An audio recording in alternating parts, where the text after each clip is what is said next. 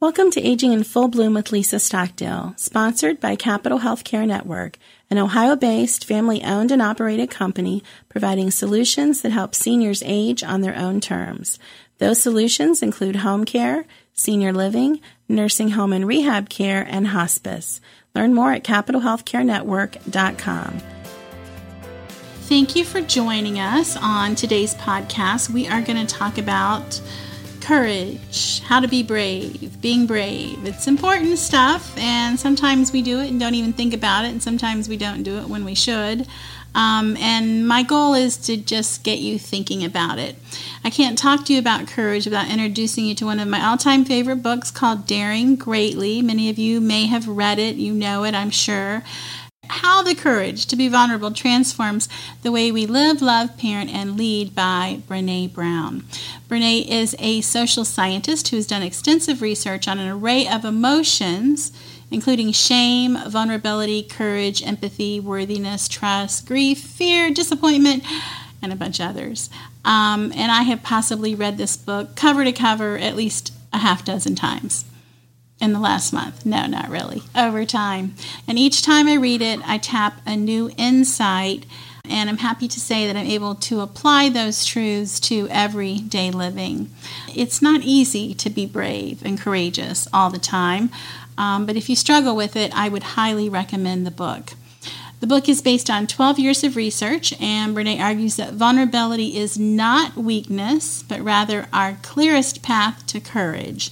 Sometimes we think about being vulnerable, that vulnerable people are weak people, but not when you realize that it's a decision. When you entertain an emotion, it's a decision, and you said yes to the emotion if you allow it in. So she says it's our clearest path to courage, engagement, and meaningful connection.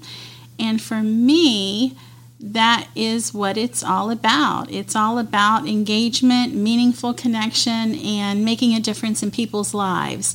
And personally, my family is at the forefront of all of that. We always say, what do we say? God, family, and country, or something like that. I'm not sure if I have that right, but that's how it works in my brain, God, family, and country. And so my family is of the utmost importance. And we know, we've talked about this in other podcasts, that the older you get, the more decisions you have to make. And some of our decisions challenge us. Even though we may make them and pretend like we have the utmost of confidence, we lay awake at night wondering, did I do the right thing?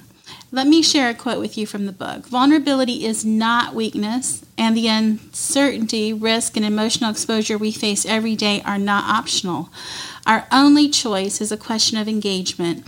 Our willingness to own and engage with our own vulnerability determines the depth of our courage and the clarity of our purpose. The level to which we protect ourselves from being vulnerable is a measure of our fear and disconnection. Fear and disconnection equal an unhappy life, and you don't want an unhappy life. So, think about it. Be brave, be courageous, be vulnerable. Make those hard decisions. Till next time, may the road rise to meet you. May the wind be forever at your back.